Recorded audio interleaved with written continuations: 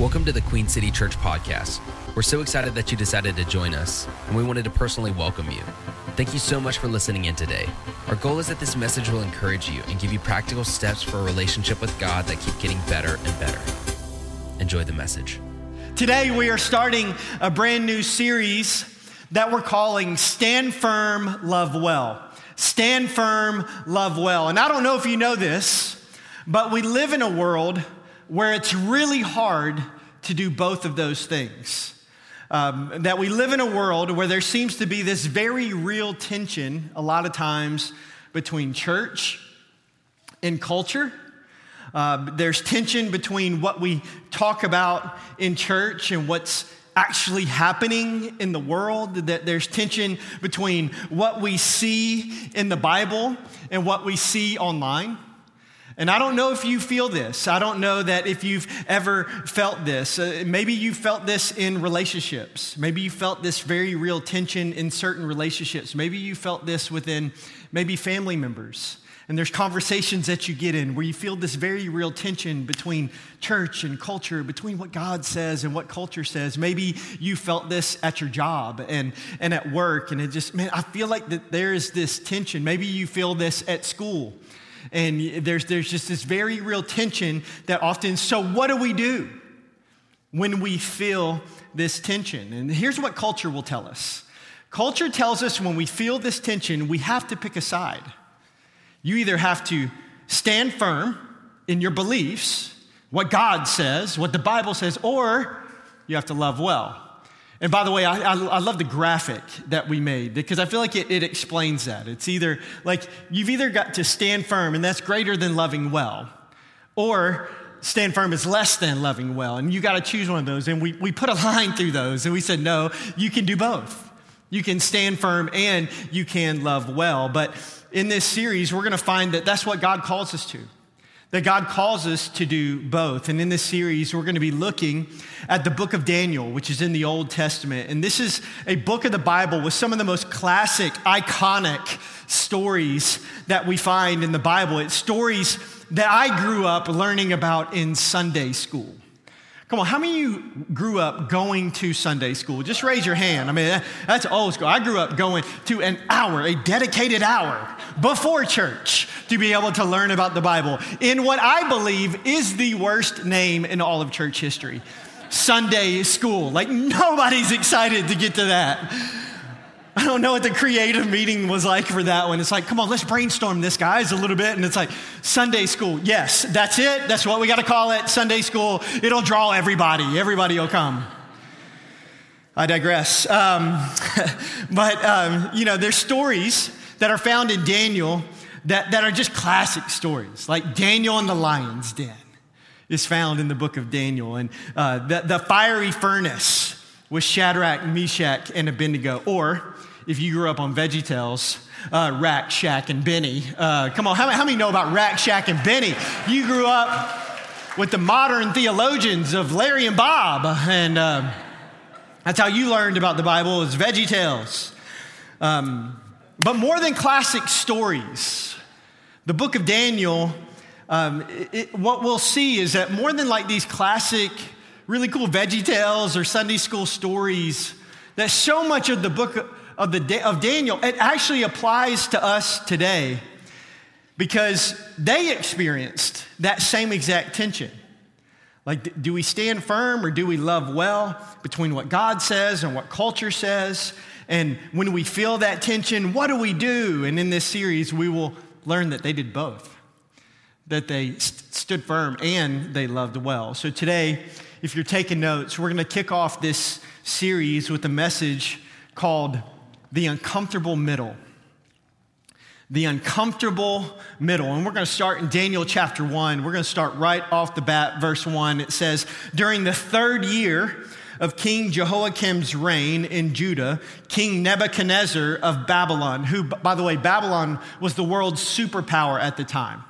It was known as like this godless, secular nation. And they came to Jerusalem and besieged it, meaning they captured it.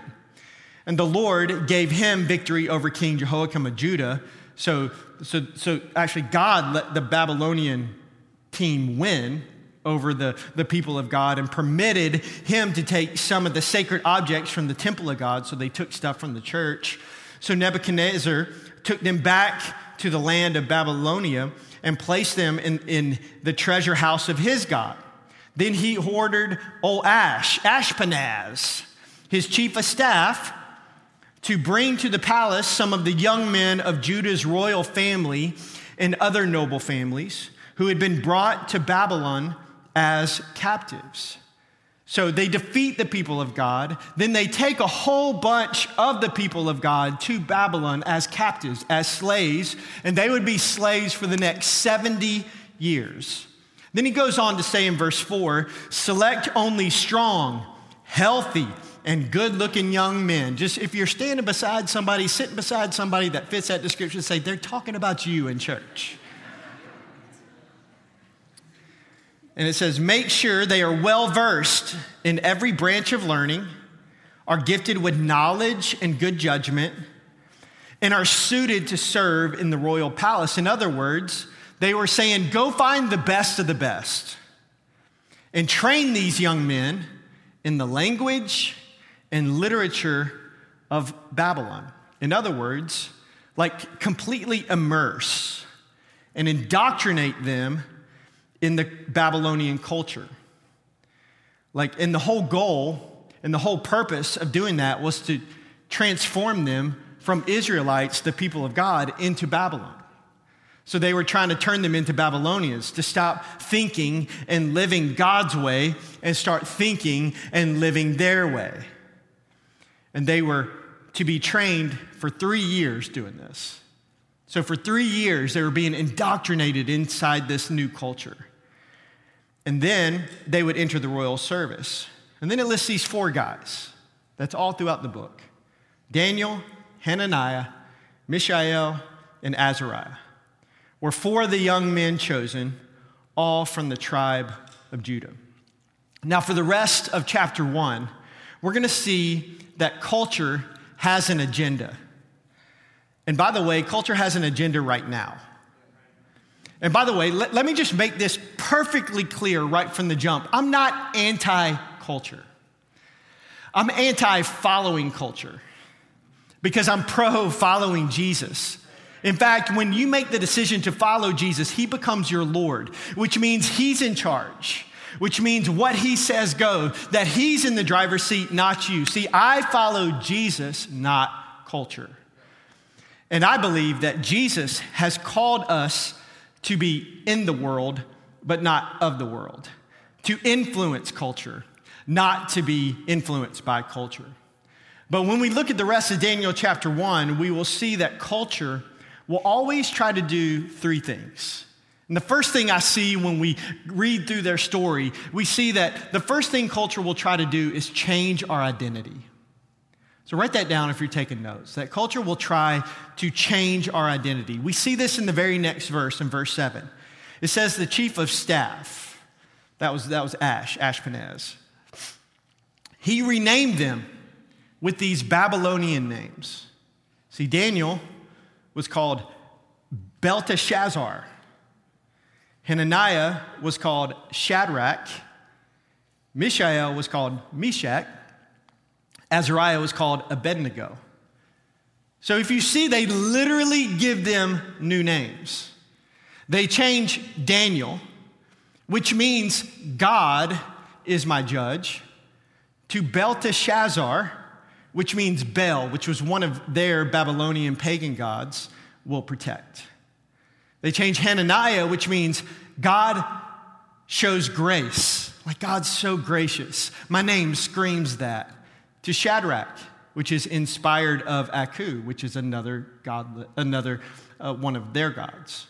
And Mishael means who is like God, and they change that to Meshach, which means belonging to Aku. And then Azariah, which means God is my help. They change that to Abednego, which means servant of Nego, which was another one of their Babylonian gods. And notice, they go from names and identities that point to God to names that point to pagan Babylonian gods. Notice they just don't change their name. they change their identities. They say, this is who you are now. This is who you worship. This is who gets you all of your attention. This is who you are now. And I'm telling you, culture is trying to do the same thing to you, to change your identity by giving you a brand new name. See, my parents, when I was born, named me Brian Ross Cromer. Some of you didn't know my middle name. Yeah, it's Ross. So, hello, my name is Brian. So my parents gave me this name.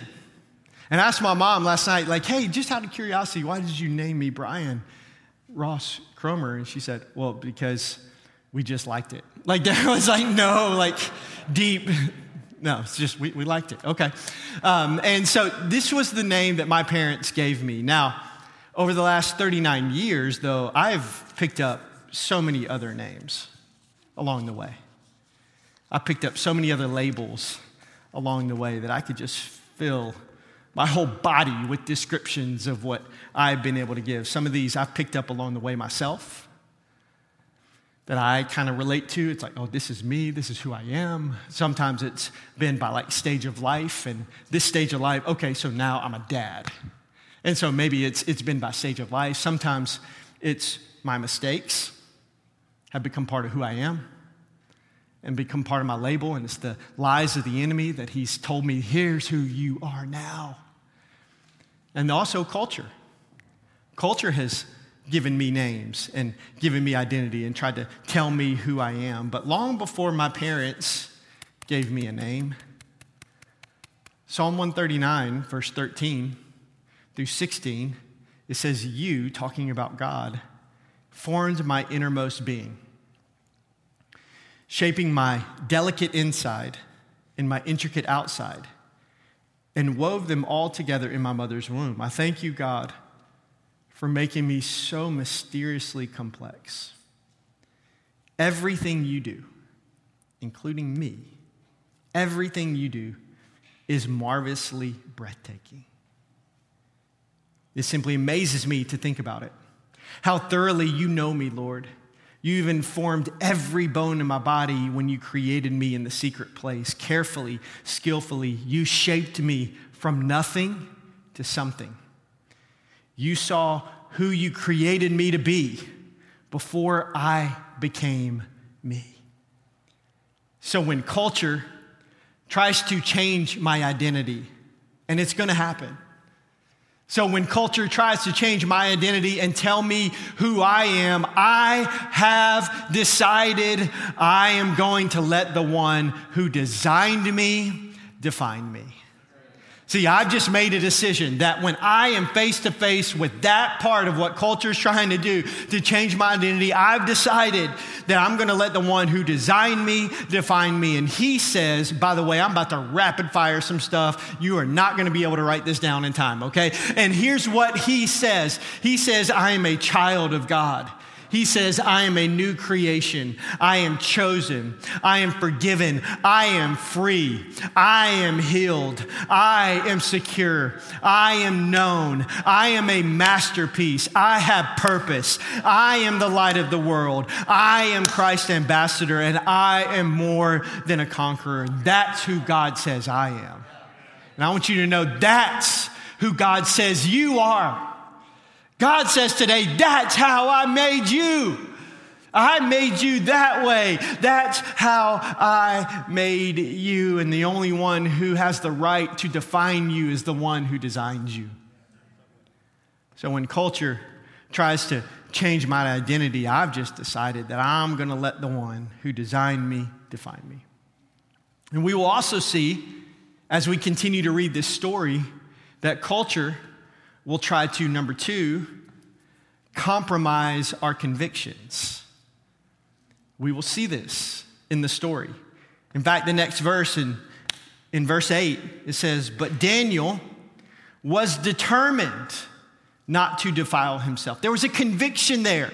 He said, I'm determined that even though I'm in this country, I'm not going to defile myself. Even though you give me a new name, I am determined not to defile myself by eating the food and wine given to them by the king. And so he asked the chief of staff for permission. And I love that he did this. I love that he did this so respectfully that he asked for permission. He didn't demand and pound his fist in defiance and say, this is what I'm supposed to do. And no, he just politely asked for permission. And it says that he asked the chief of staff for permission not to eat these unacceptable foods. And you may be thinking, like, what's the big deal? It's just food. Just eat the food. But what we don't know that they knew is that eating that specific food would be breaking multiple Jewish dietary laws. I think if we were put ourselves in Daniel's position right there, I think it would have been so easy in that moment just to give in. To not say something, to not ask for permission, to not make waves, to just justify that, like, why this wasn't that big of a deal. It's just eating some food. I'm not hurting anybody. Like, what is the harm in that? And it would have been so easy for him to, right there in that moment, to compromise his convictions, to lower his standards. And if a lot of you right now, right in your life, at your job, in your relationships, right now, you feel the same pressure from culture to compromise your convictions or to lower your standards. And culture would just shout at you, well, like, it's not that big of a deal. What's the big deal? And just warning, I just want you to know this right off the bat. See, I love you enough to always tell you the truth. And so just warning, if you are following Jesus, if you've made a decision to give him your life, to let him not only be your Savior, but to be your Lord, and you are following him, I'm telling you, if you're following Jesus, there's going to be a time where following Jesus is going to go against culture. There's going to be a time where God's ways are not going to always line up with culture. That there's going to be times where you're going to feel pressure to compromise your convictions or lower your standards. And when that happens, I've just made a decision. See, I have decided that when that happens, that God's word is going to be my standard of truth. I've just made that decision that when I feel that tension, that is, man, compromise your convictions here, lower your standards here. No, I have decided that God's word is going to be my standard of truth. Now, this book is so much more than a bunch of old, out-of-date, like, stories. It's so much more than just a whole list of rules and regulations. No, the Bible is the infallible, perfect, powerful, alive word of God. In fact, in 2 Timothy chapter 3, 16 and 17, it says every part of Scripture, cover to cover, every part, even the parts I don't like, even the parts that get all up in my kitchen, even the parts that I don't agree with, that every part of Scripture is God-breathed and useful one way or another, showing us truth, exposing our rebellion, correcting our mistakes, training us to live God's way.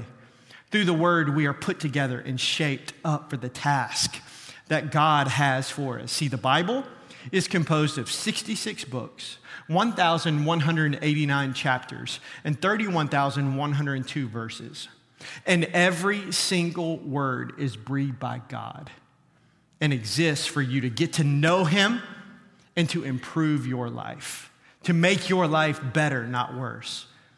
And here's what I've just determined is that the Bible doesn't change to align with my feelings or my preferences.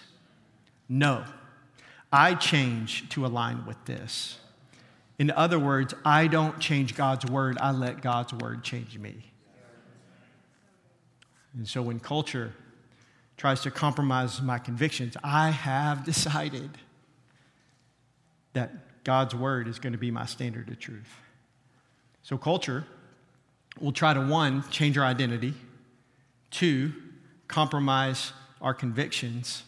And then number 3, we see, if we continue to read, that culture will also create a confrontation. We'll see this happen. So remember, what happened right before that?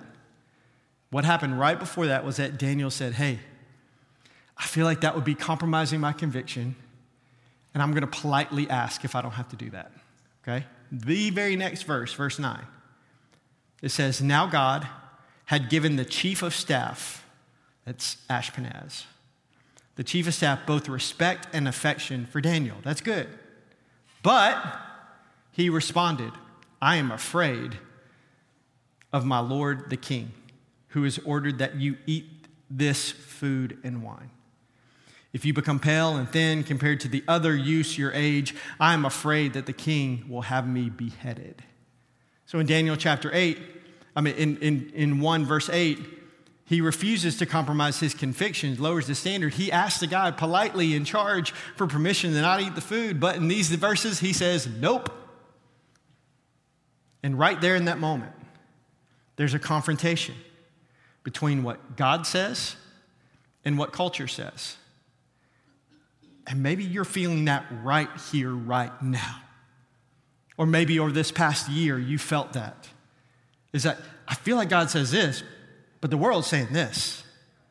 And there's this confrontation that happens, and it feels like this tug of war between what God says and what culture says, and neither one seems to be budging. So what do we do when that happens? And often, I think we respond with one of two extremes. On one extreme, we stand firm. I'm not budging.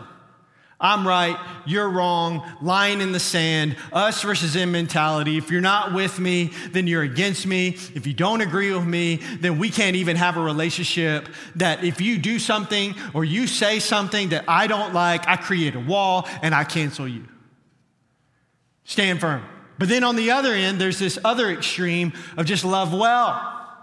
And so I keep the peace at all times, all in the name of love, that whatever is okay, you be you. Truth is whatever you want it to be, it's relative. So if it lines up with God's word, great. If not, that's okay too. As long as we just love each other. And too often, we feel like we've got to choose from one of these two extremes. This pendulum that swings from stand firm or love well. But I'm here to tell you, church, that there's another option. That there's an uncomfortable middle. And let me just tell you, it is uncomfortable. And it's rare. And there's not necessarily, it's the most common response. So it's very uncomfortable. There's an uncomfortable middle where you stand firm and you love well. So here's what I've decided, that when culture tries to create this confrontation, you choose a side. I've decided I will fight, and it is a fight. I will fight to stay in the uncomfortable middle. And what we see is that that's exactly what Daniel does. Listen to the very next verse in verse 11. It says, Daniel, he spoke again with the attendant who had been appointed by the chief of staff to look after Daniel, Hananiah, Mishael, and Azariah. And listen to this. Again, please, so much humility in that approach. It's not demanding.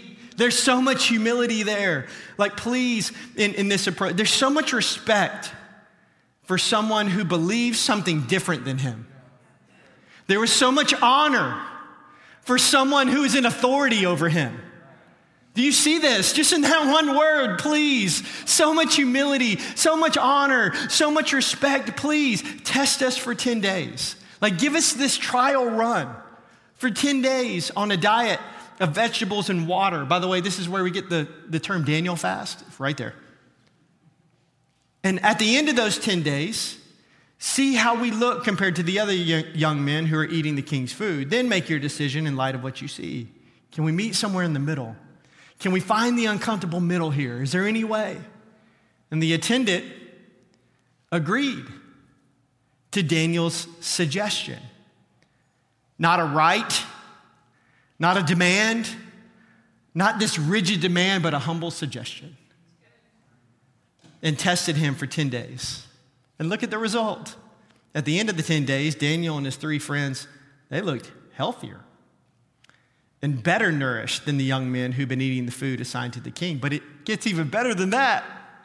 It says, so after that, the attendant fed them, all of them, only vegetables instead of the food and the wine provided by the others. See, with so much humility, he fights to find a solution in the uncomfortable middle, and he finds a way to both stand firm and love well. And the result wasn't just that he was able to stay right there in the uncomfortable middle, but that he was able to influence others. He was able to influence the culture. He made a difference, and that's the goal for us too. See, the goal is not to be right. The goal is to make a difference. That is the goal. That is what God is calling us to do. You want to know your ultimate purpose? It is to make a difference in the lives of other people. It is all our purposes is that. And God designed you in such a way where we get to do that in all these different ways. But the goal is not when we feel this confrontation to be right. The goal is to make a difference. And see, nobody in the Bible is better at that than Jesus. See, when you read about Jesus, you will see on one hand, he was completely perfect and holy. Yet, he was also known as being friend of sinners. Like that's what people labeled him as. Friend of sinners. And all throughout the Bible, you see him hanging out and loving people that you wouldn't expect. And at the same time, he never compromised who he was and what he believed. In fact, John chapter 1, verse 14, I think it's a beautiful picture of who Jesus is. If you're here today and you're wanting to know who is Jesus, here's Jesus. It says the word, talking about Jesus, he became flesh and made his dwelling among us. We have seen his glory, the glory of the one and only Son who came from the Father, full of grace and truth. That's who Jesus is. Full, 100%, overflowing, full of grace and truth. I love that description of Jesus. And by the way, it's always in that order. Grace always leads the way with Jesus. Grace and truth. In church, we are called to follow that Jesus. That's who we are called to follow, is follow that Jesus, to follow his example of grace and truth. Because here's what I found. Truth without grace is mean. But grace without truth is meaningless. But grace and truth together, oh, that's good medicine. See, Jesus, full of grace. See, he loved well and truth. He stood firm. So one of the best examples of this that I can find in the Bible is in John chapter 8. And it's one of my most favorite stories in all the Bible with Jesus. And we see this picture of him being grace and truth on full display. And in John chapter 8 and verse 1, here's how the story goes. It says, Jesus, he returned to the Mount of Olives. But early the next morning, he was back again at the temple. And a crowd soon gathered. And he sat down and he began to teach them. And as he was speaking, the teachers of religious law and the Pharisees, all the church religious people, they brought a woman who had been caught in the act of adultery. Could you imagine that? Could you imagine being at a church service and all of a sudden you get interrupted because somebody is dragging in somebody who had just been caught in the very act of adultery, and they put her in front of the crowd. Teacher, they said to Jesus, this woman was caught in the very act of adultery. You see how it's so easy to just put her down right there. Don't even call her by name. This woman was caught in the very act of adultery. See, the law of Moses says to stone her. And by the way, that is like to pick up rocks and to throw until she's executed, not the other recreational use. Okay, so the law of Moses says to stone her. What do you say? And right there, that line, that question is the tension that we often feel right now. What do you say? With all the things that are happening in the world right now, come on, what's your take? What do you say? What do you say about everything that's happening? What do you say about racism? What do you say about the police? What do you say about privilege? Come on, what do you say about sexuality and gender? What do you say about politics or the election, COVID, mask, vaccine? What do you say? What do you say about Lil Nas X's shoes?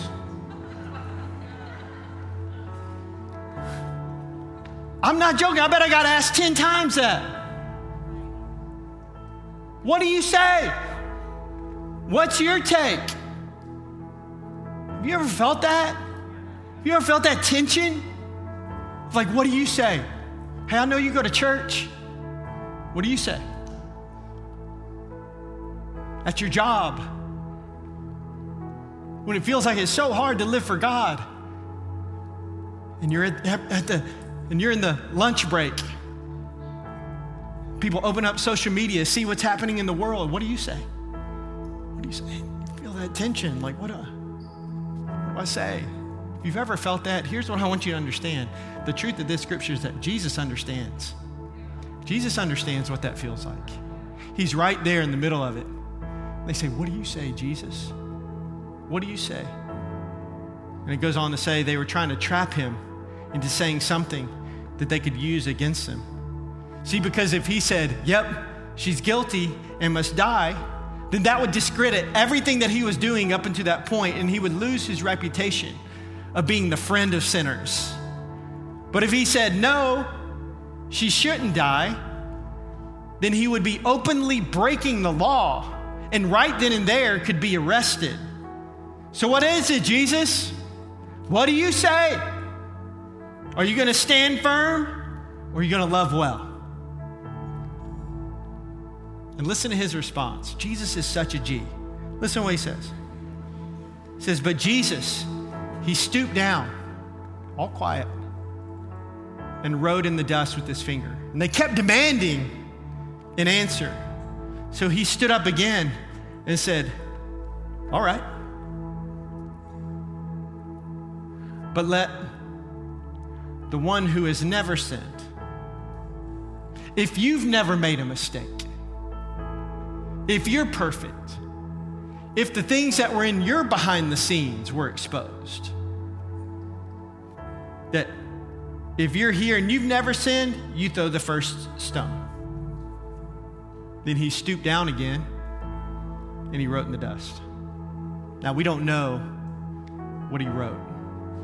See, my exegetical imagination, I think he started just writing the names of the people that were there, mistresses. Barbara.